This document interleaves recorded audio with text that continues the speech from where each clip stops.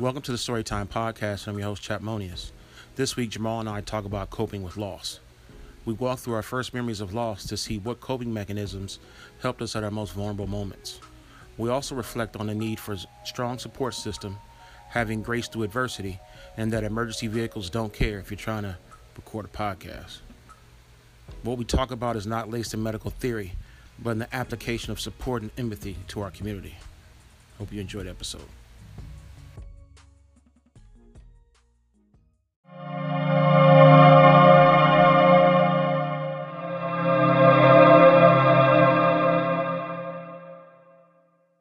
Welcome to Storytime Podcast. I'm your host, Chapmonius. On this week's episode, we're going to discuss coping with loss. As we first put our footsies on this rock, we knew it was inevitable we're going to leave it.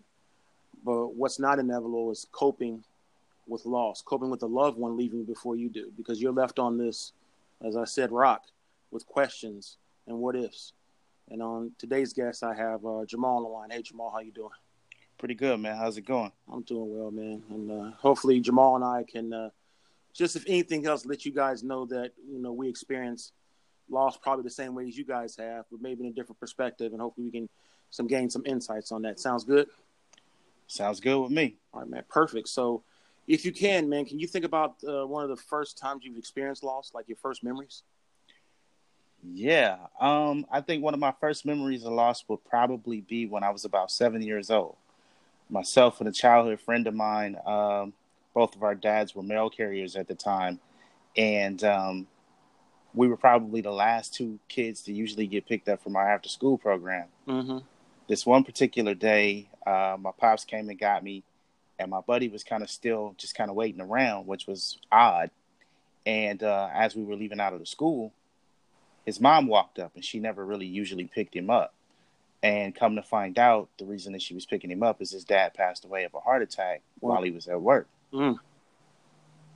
So at 7 years old, I didn't really grasp the fact that he would never see his dad again. It was one of those things where, we had so much in common, and you think, oh, this kid is just like me. We go to the same school. Our dads do the same thing. We were fast friends, but I couldn't process the thought of me going through maybe not having my dad at that young age, or what that meant that he was never coming back. You know what I mean?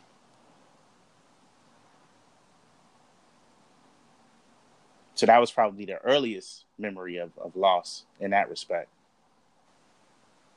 Well, yeah, that's sort of a hard age, because at that age you can't wrap your head around things, especially at that of loss. You still bicker about your lost toy or your lost game, so you can't possibly. And I'm not trying to simplify it, but you can't possibly understand, not having that person that was there for you since day one no longer there. Right. As a parent, or with a kid losing a parent, you, as a small child, you always think, oh, my parents will be around forever. That's not a memory or a thought process that you would have that early. You know what I mean? Yeah, that's right. That's right. Now, further along, and had you experienced loss after, close into your teenage year? By the time I was 14, I ended up experiencing loss again. My freshman year of high school, we had a kid that started school with us. Probably midway of our freshman year, he disappeared. And we found out that he disappeared because he had been diagnosed with leukemia. By the time we got to our senior year, he ended up passing away before we graduated our senior year. We ended up raising money for his funeral expenses, for his family, raising enough money to actually have him buried in his varsity jacket. Oh, that man. That's nice. So that was a memory that'll always stick, just because at that point, our whole senior class kind of rallied around that event and basically built a brotherhood that we still have to this day. I can remember us just kind of becoming a big family. We all showed up to his funeral. I can remember being, like I said, 17, leaving his funeral procession, and we all going and pouring out liquor on his behalf just to cherish that memory. And we all kind of, to this day, do something every year where we acknowledge him, so to speak. Yeah, and that's just like when you're 7, you definitely can't wrap it around. And when you're 14, it still doesn't get any better. But what the good thing you definitely said is you had an infrastructure or support group around you of your classmates who was basically experiencing the same thing. Right. And see, we had to deal with it on a more extreme level because for our high school, if you graduated in an even year, Mm-hmm. you felt like you were going to lose somebody because most even year classes from the high school that I graduated from lost somebody before that school year was over. Really? Yeah. So by the time I got to my freshman year, like I said, I lost one good friend. By the time we were juniors in high school, um, we lost some more friends of ours. By the time we got to a senior year, it was like, okay, this is somewhat a reality, but how you deal with it in each situation was a little bit different depending on your relationship with that person. Right. You know what I mean? And you speak of how you galvanize as a squad per se, as a class. It sort of resembled the thing that happened to me in my senior year back in '89. Back in October of '89, I had a good friend, a great athlete by the name of Kevin Copeland. He passed away on the football field, and we didn't know it at the time. We still held out a hope because this dude was the All-American. He was super. He was Michael Jordan during Michael Jordan time, but he was a superior athlete. I mean, every college wanted him. Just a great guy. And I remember we all came back on the bus and we didn't know what was going on until someone told us when we got back. And I just remember the loud screams throughout the school. And I'm not trying to be morbid, but that's what, you're talking, I'm 17, 18 at the time, and now I'm 46. So you're talking 29, years that it still resonates with me. And, Right. and I think the parallel is that something happened, it brought together more than likely people you normally wouldn't talk to, people you normally would, your intersexual groups. And that's what happened to us. We created a group of everybody, all inclusive. We even called it the Dorsey Don Posse, founded by people before he passed away, because he was, basically more than one of the founding members. But it's just that it became, instead of it just a sports thing, it became a community thing. And I think that's what's positive when you lose someone at that age. Definitely. And one of the things, you see the after school specials when something happens to a kid and you have the grief counselors and stuff for the schools and whatnot. That was the first time that we actually had to deal with something like that.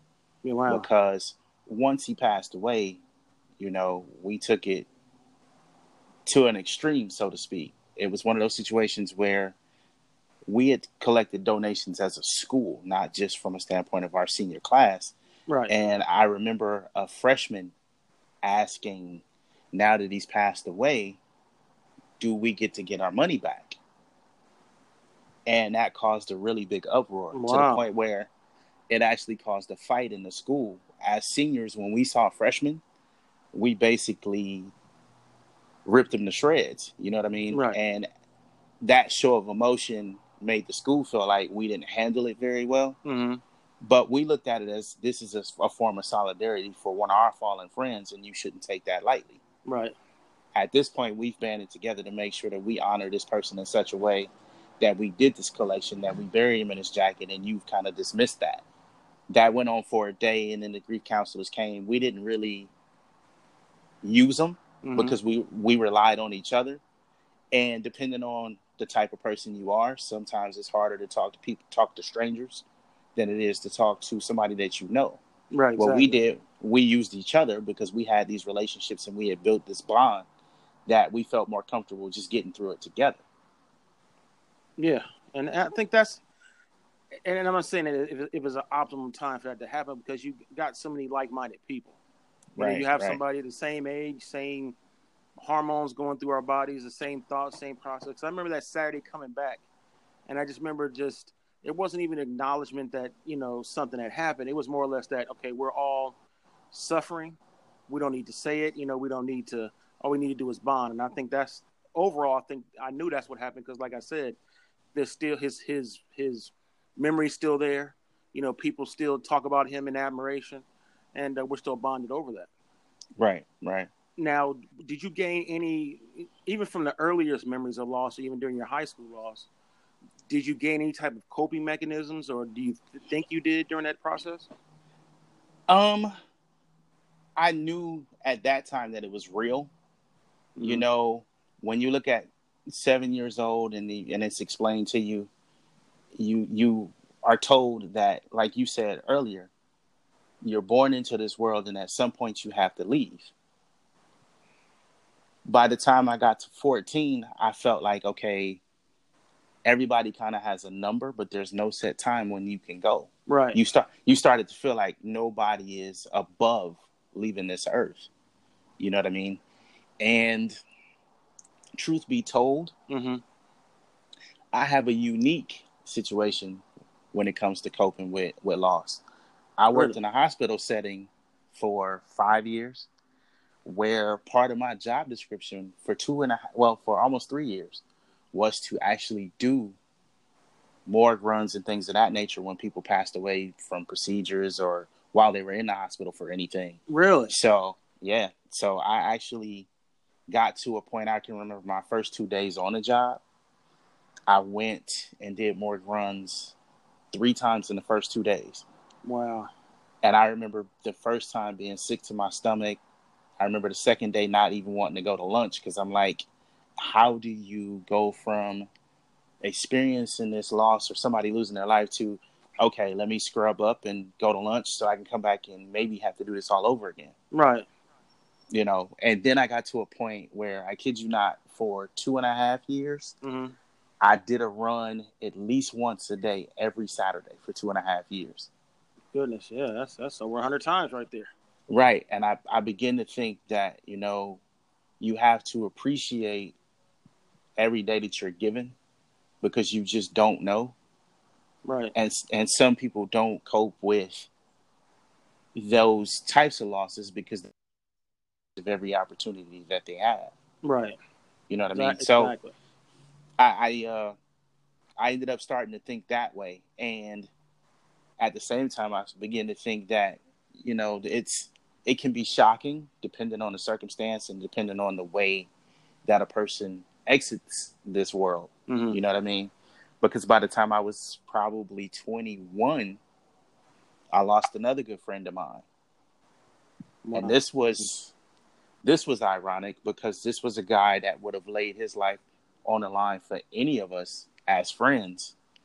And I get a call leaving the hospital one day and I'm told that I need to get back to our proverbial neighborhood because one of my good friends had committed suicide. Wow. And that's a whole nother experience mentally, because this is a person that I looked up to as one of my big brothers, so to speak.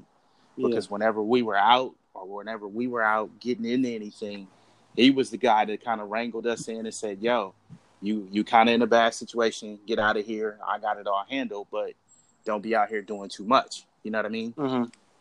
And to be that type of figure and then to find out that he was going through something on his own that caused him to take his life, that's a whole nother thing that you have to cope with. Yeah, You because know, you're always wondering what you could have done. Why right. didn't you notice that? Why didn't you notice if there was any signs? Why weren't you there to notice? And the thing of it is there were things when you look back on it now, and that's been some time ago, he had a situation that he went through and it caused him to kind of react differently. He wasn't out and about like he would normally be. He became a recluse and stayed in the house, and you would see him once every blue moon. He never really did much.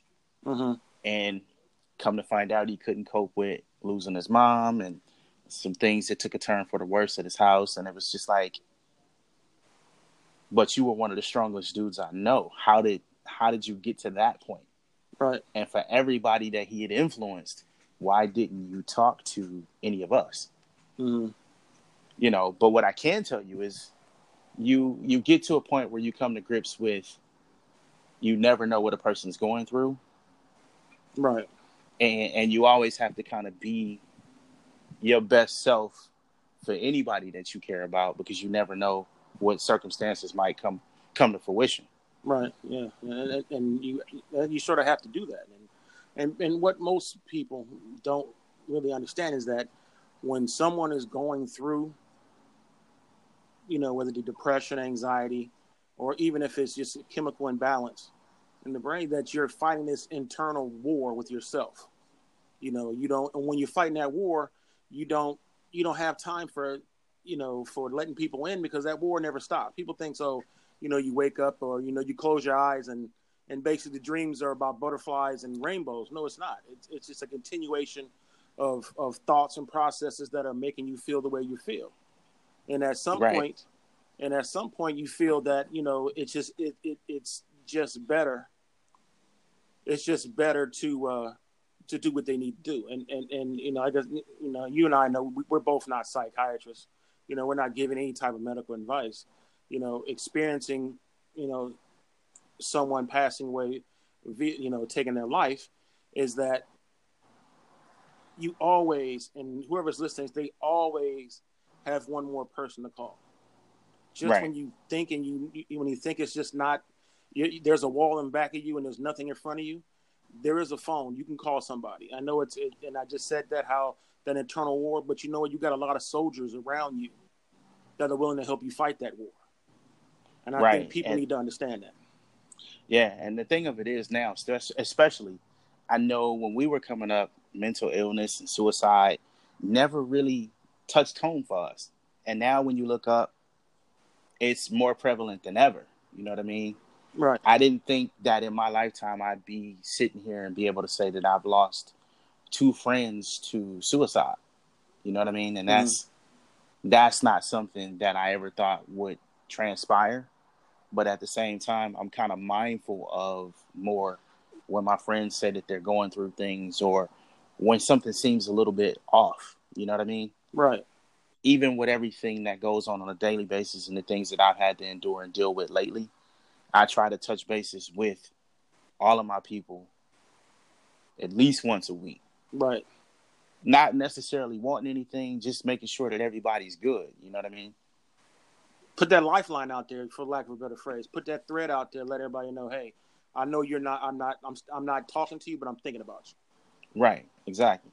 And that's needed, man. And you brought up a good point. We, especially when we grow up, when we're not too, we're only 4 years apart age-wise. I'm not gonna say which one's the oldest, but you can kind of figure that out.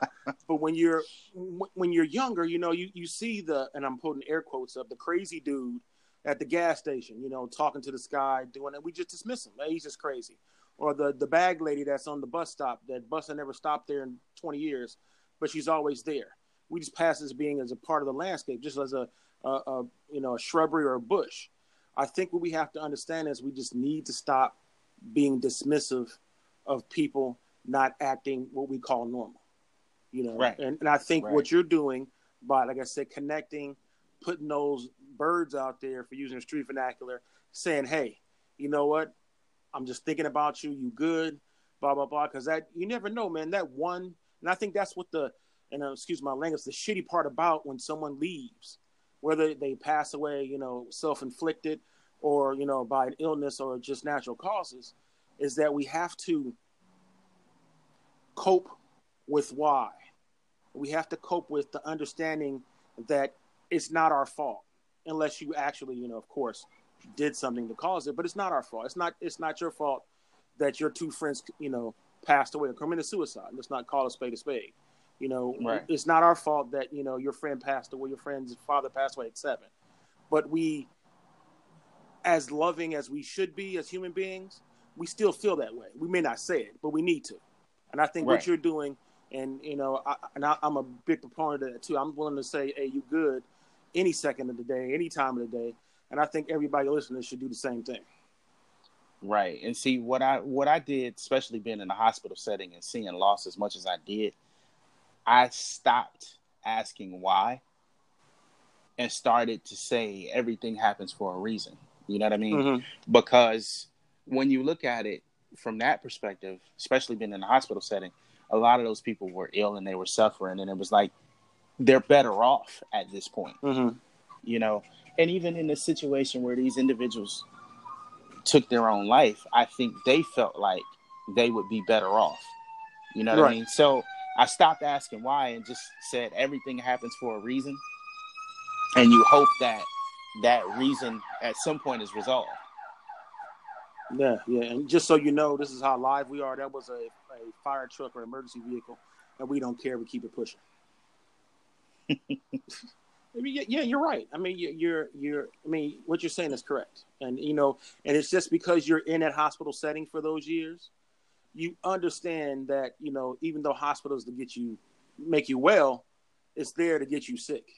And more likely than not, you're going to be rolling, moving, I'm quite sure you took the job of when the person gets fixed up and well and they get to be discharged, you would rather roll them out on there with a wheelchair, right? Right. But there's always got to be somebody who's got to do the other side. And that was the thing. You developed this mindset of you were happy whenever you could wheel somebody out, as opposed to wheeling somebody into the morgue. Right.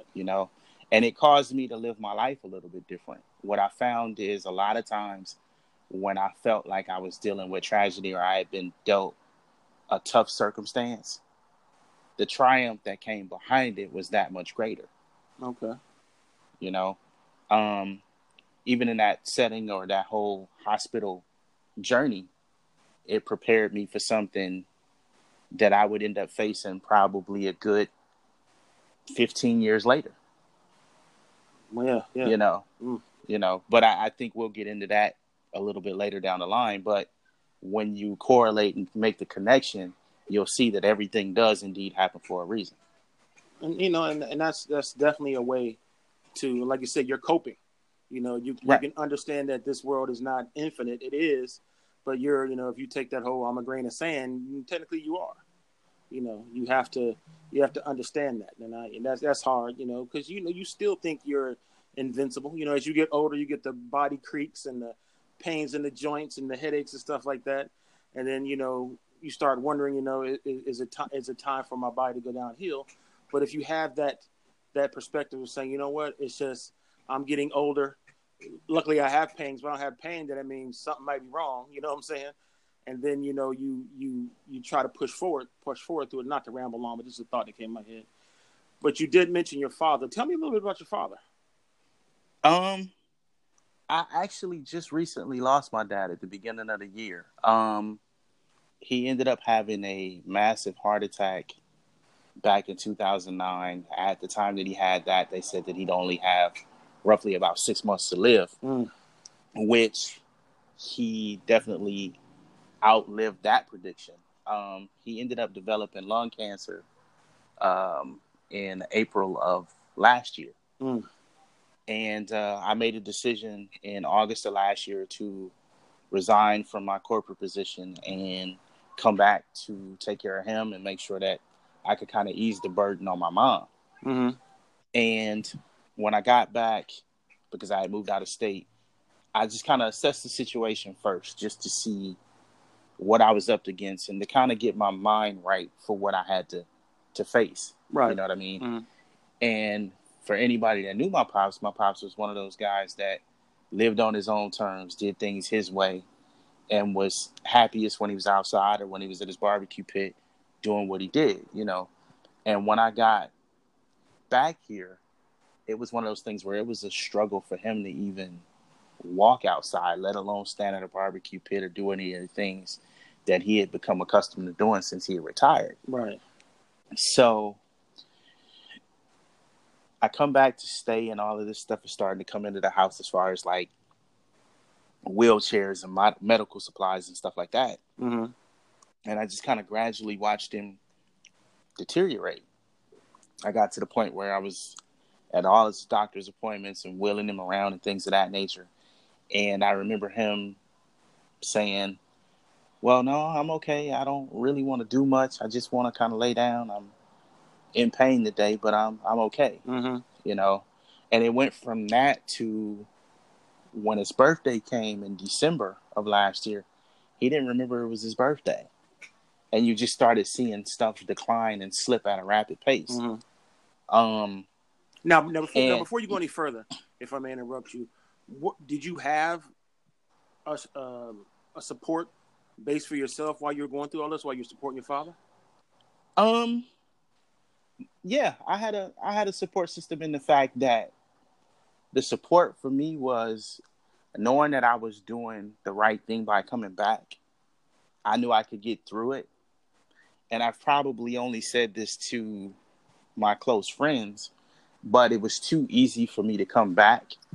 There was no adversity in me making that move to come back to the LA area to take care of them. Mm-hmm. So I kind of knew at that point that there was a reason I was being brought back. I kind of knew that the end was near.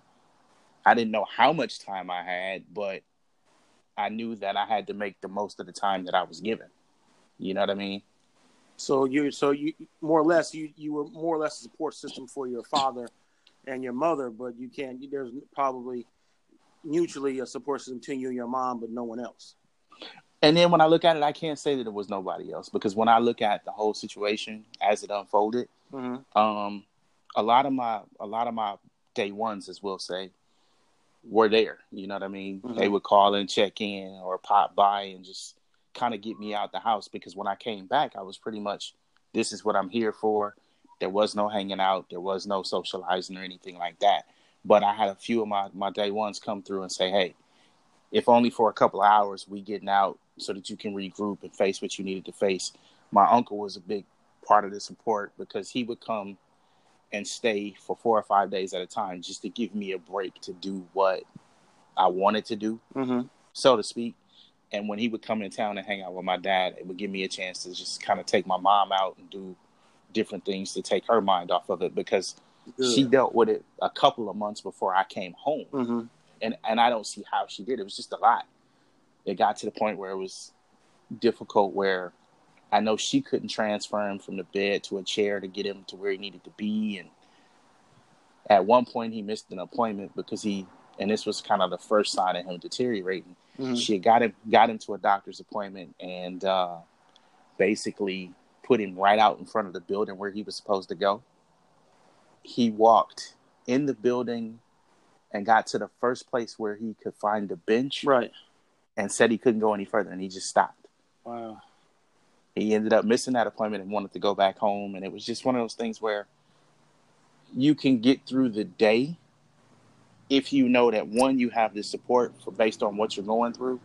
Two, being able to know that you're doing the right thing is also another form of support.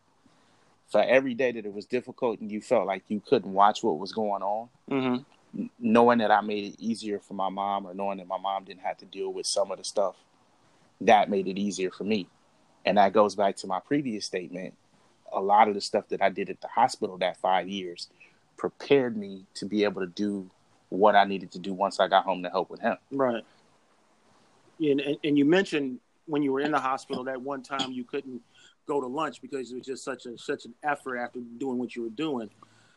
And, was that your breaking point at that point? When you were there, you know what I'm saying, where you just said, you know what, I can't, this can't be the same thing, the life. And I'm gonna go back to your father also, is that when you couldn't go to lunch, was that you can't transcend a person passing and also you living at the same time. That wasn't necessarily the breaking point. You know what that was for me? That was when I understood that what I was doing was real.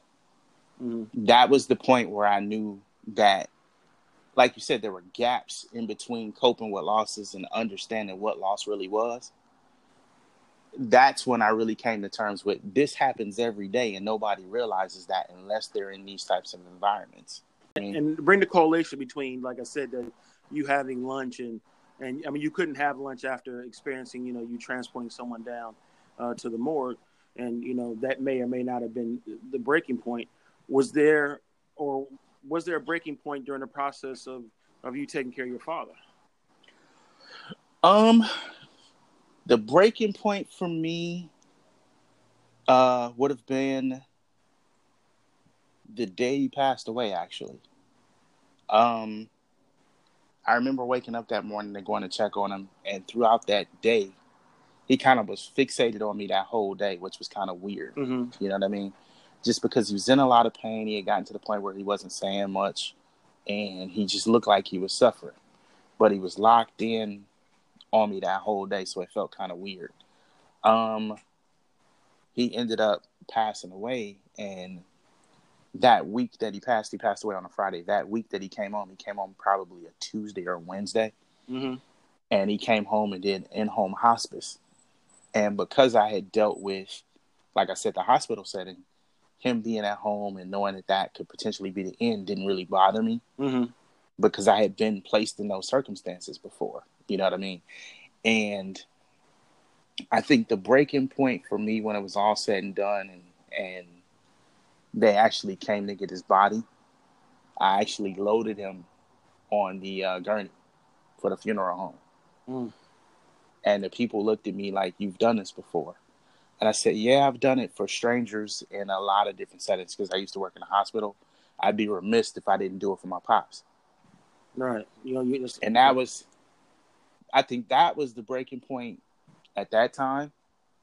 And then after that, the support is what really kicked in. I had family, I had my day ones, but at the same time, I had to turn it around and change that hat to be the support for my mom. Right. So it wasn't more or less a breaking point. It was more or less that, this situation has been brought to your doorstep. And now not as a son, but, not as a son for your father, for being there, but also for your mother, is that, it became really real. It became real for you. It became real at that moment. Because your what do you call it? Your innate, like blinking, you just step right in and did what you usually do, was be there for that person. Right. And once again, because we are so live, that sounds like another emergency vehicle, ladies and gentlemen. There you go. So when he passes, and, we all have, because I remember when my father passed away. He passed away, in January of, goodness gracious, of 2011. And, I remember just the fact that I was unable to be there with him when he passed away. He died in the VA hospital in Westwood. And This dude had, just as your father, he had a septuple bypass. I think every freaking artery they could possibly unclog, they did. This dude was shot in the head when we used to run bars back in Oklahoma. This dude was stabbed 17 times. So for me, my whole aspect has always been that my dad has been Superman. You know what I'm saying? That literally I can tell stories about him whipping guns out on dudes chasing me, in the jungles, or, dudes, crazy people. Oh, so here you go, mislabeled crazy people that were not well, would chase my father. Father was that kind of dude. He carried a Merce, but he carried that, and Merce was a nice, Chrome 38. So right. All those different aspects, I'm sorry, I mean to interrupt you, all those different aspects build up for a certain mythology that I placed upon him. He was funny, he had the gift of gab, but when he passed away, my first thought was, of course, hey, I can't be there. I'm such a shitty son, which I still harbor a little bit of, issues with that. But it was the fact that it got real once people I never talked to, family members I haven't talked to in a while, started to call me and ask me questions. And I'm going, well, where were you when his life should have been celebrated, not at the end of his life? Right. And, you bring your real point where you had to basically engage in the sense of your father being taken to the next step. The realness for me was that, how people are, we can't handle certain things. We're not good or bad, but it should have been no reason why cousins and close family members I haven't heard of in years are now calling me now, asking me questions, which I thought that's what made it real, that no matter what, people are going to be people. And, I lost my father. Right. And see, the thing of it is it also becomes real when you get past the business aspect of it. From the time that I did that for him to be taken away until the time that there was actual a service, all of that was business. You know what I mean? The planning and the getting with your family and making sure that everybody can be here and making sure that it's convenient for everybody that has to travel. Right. You don't even, in that period, I don't think I did any mourning at all. It was just all busy. It was all busy. Yeah. Yeah. That right there was your coping mechanism after, right. From 7, not understanding, to 14, your friend dying of leukemia, to 21, having 2 friends being lost to you may have just been building up that characteristic of, I'm going to put my head down and make sure nobody has to worry about anything else because I'm going to take care of it. Right. And then you get to the finality of it when it's okay, now you have this whole to do as far as the actual funeral service and things of that nature. And when you do that, it becomes that breaking point because nobody, I don't think, wants to see their parent in a box. Right. But I told myself that entire day and watching him suffer his last few days, I'd rather see him look peaceful in that box than to witness the agony that he suffered the last couple of days of his life. You know what I mean? Yeah, and So, you remove selfishness from your realm of emotions you can go to. well, at the Because you same understand, time, because there were some people there that were, that whole, they may have been dramatic and crying at the coffin, but right, they're asking why and stuff like that. And you've already resorted to the fact that your father was not in a good place the moments before he passed away, and that you can have solace in the fact that he's at a peace now. right. And it's one of those things where it's a little bit easier to cope when you know that you've had a decent relationship, when you know that even when things got tough, you did the right thing and did what you were supposed to do. Do you think you learned that from your father? Yeah, I think I learned doing the right thing and doing a lot of things as a result of my dad, just because my dad was a lot like yours in the sense of he did things on his own terms. Right. He was one of those wild boys, as we say. And at the same time, excuse my language, but he fucked up a lot. You know Right. what I mean? And instead of me saying I wanted to be just like him in that respect, I always paid attention to the mistakes and said, okay, I want to not make those mistakes. In a lot of ways, I wouldn't change anything because a lot of people say, oh, I loved my dad because he showed me exactly how to be. Right. But I loved my dad because he showed me what not to do. There was no such thing, an error and on the side of caution. He didn't think about it. He just did it. He was 100 all the time. All the time. All gas, no brake. Brakes didn't exist. If they did, he cut the brake lines from the gate. Right. He knew what he was getting into. Right. So it was one of those things where, you cope with it in a sense of you try to remember all the things that he taught you, whether he knew it or not. I think now there are times where I think about just in dealing with my mom, being the fact that she's ill and whatnot. Right. It's one of those things that I made a promise to myself. And I think the last thing that I said to him before I walked away from his funeral service was, I'll take care of her from here. You know what I mean? Mm-hmm. So my focus now is to make sure that even when she battles her health issues, that she's taken care of and that she comes first. You know what I mean? So you have to, and I know you understand, and I'm not, by demeaning your understanding this matter, but you doing that for your mom, whether we both know it or not, you got that from your dad. Right. Because even through those, and I'm going to use the same words, even though through those fuck ups, his priorities may have shifted one way or another, but his true north was always you and his mom's. If I'm now, we always take, there are always the negative aspects we can take, but what are the positive aspects that we take away from our father? I think guides us, to who we are today. Don't you agree? Definitely. I think with this, it allows you to know that you can get through anything. When I put things into perspective, I left LA probably almost 10 years ago, moved and created a life where I figured I was doing my thing. I had a corporate job that was paying me quite well. But at the same time, when it came time to step up to the plate, I didn't have a problem with walking away. Mm-hmm. I've pretty much semi-retired, at 42 to make sure that my mom can have a decent quality of life and get through her health ailments.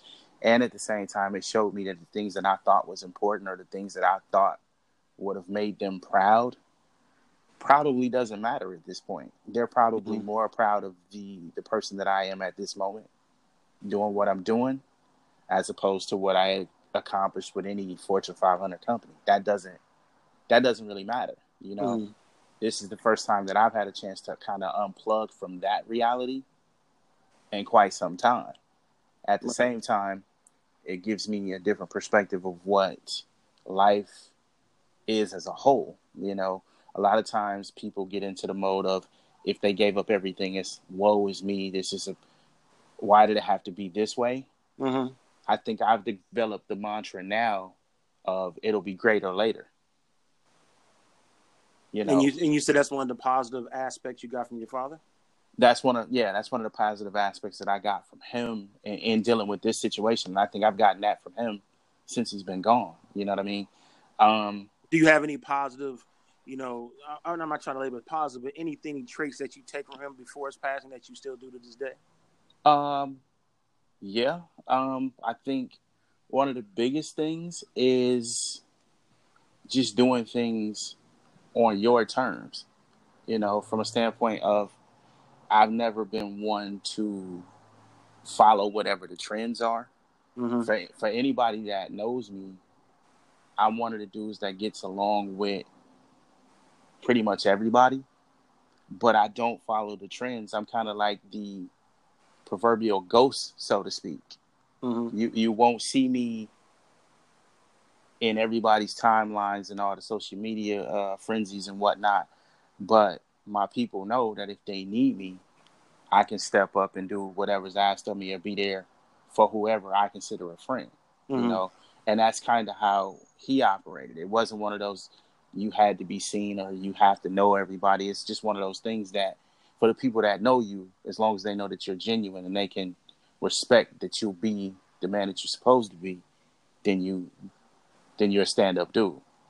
Right, and that's definitely a great thing you got from your dad. I think that that can definitely move you forward.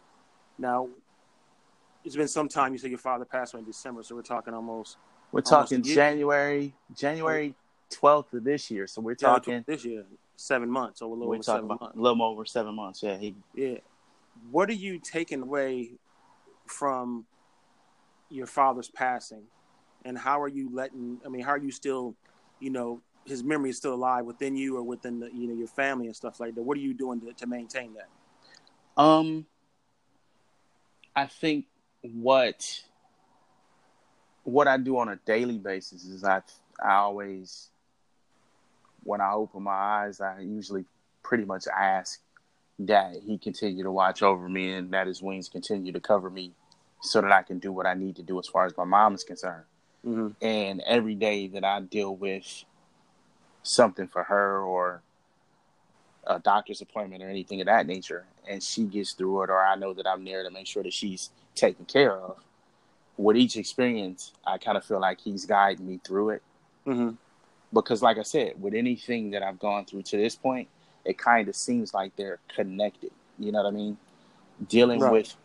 with him and his passing makes it easier to deal with making sure that my mom is good, you know, from a standpoint of Making sure she's comfortable and stuff. right, making sure she's that nature. Because I remember thinking when I left LA, I moved to Florida for a minute, and then I moved to Arizona, and I spent almost 9 years in Arizona.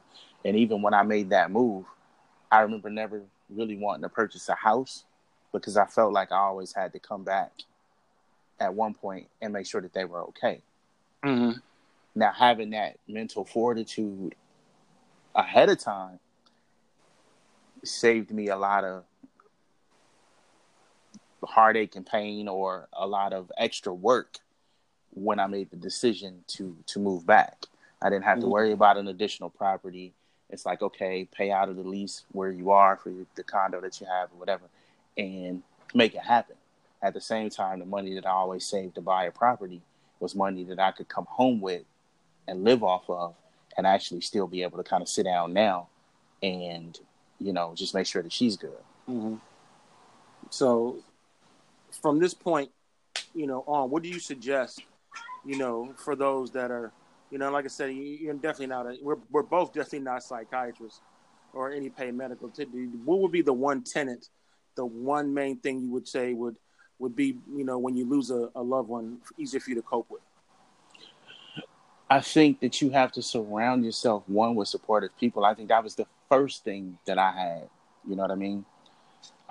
Another piece of advice that I would give is don't wait until you find out that there's a problem or that there's an issue with somebody before you know what I mean, go and see about what's going on. Or be that lifeline for somebody that may be having a health issue, or somebody that you might have the potential to lose if you see that there's something not right. I think the biggest thing that I've learned is you have to pay attention to everybody. What makes you be able to cope with this stuff is kind of knowing the people that you have in your life. You know what I mean?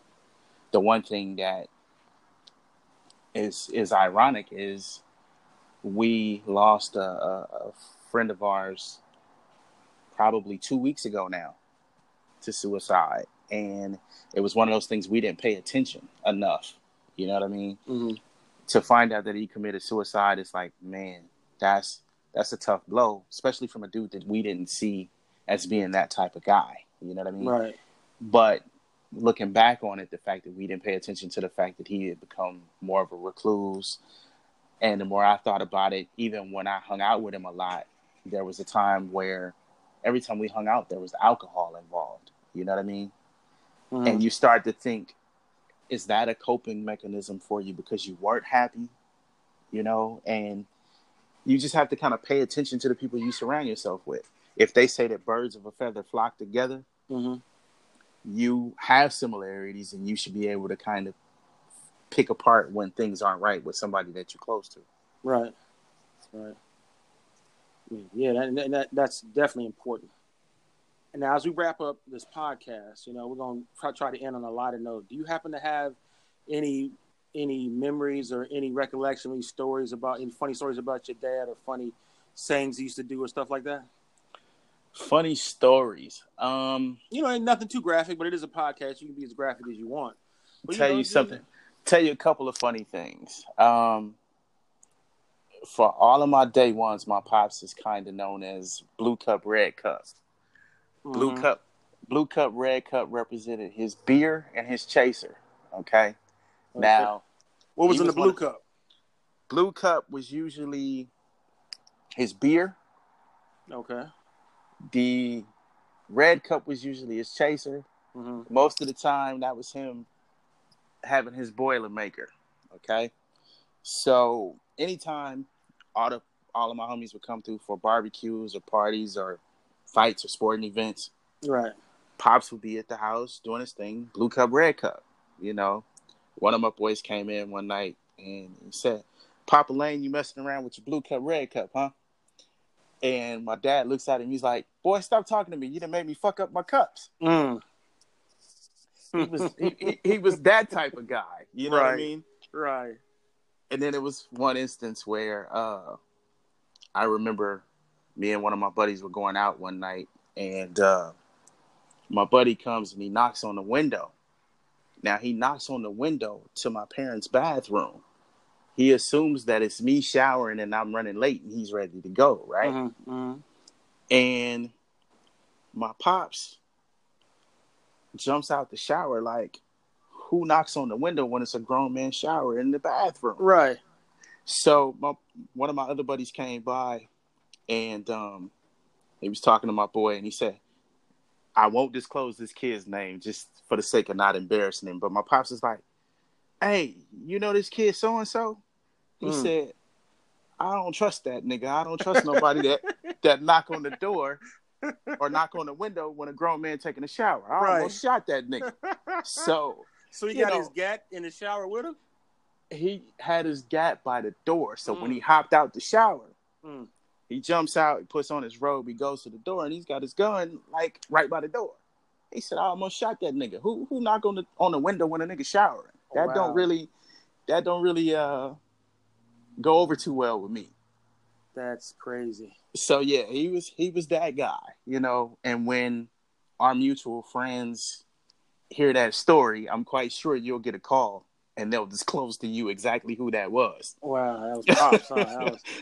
That was Pops right there, man. That was great, man. Great to end this podcast on a positive note, man. Thank you so much for sharing your thoughts and your coping mechanisms, and hopefully we'll talk again soon. Anytime, fam. All right, man. Thank you so much. Thanks for listening to Storytime Podcast. You can follow me on anchor.fm/Chatmonious. You guys have a good week.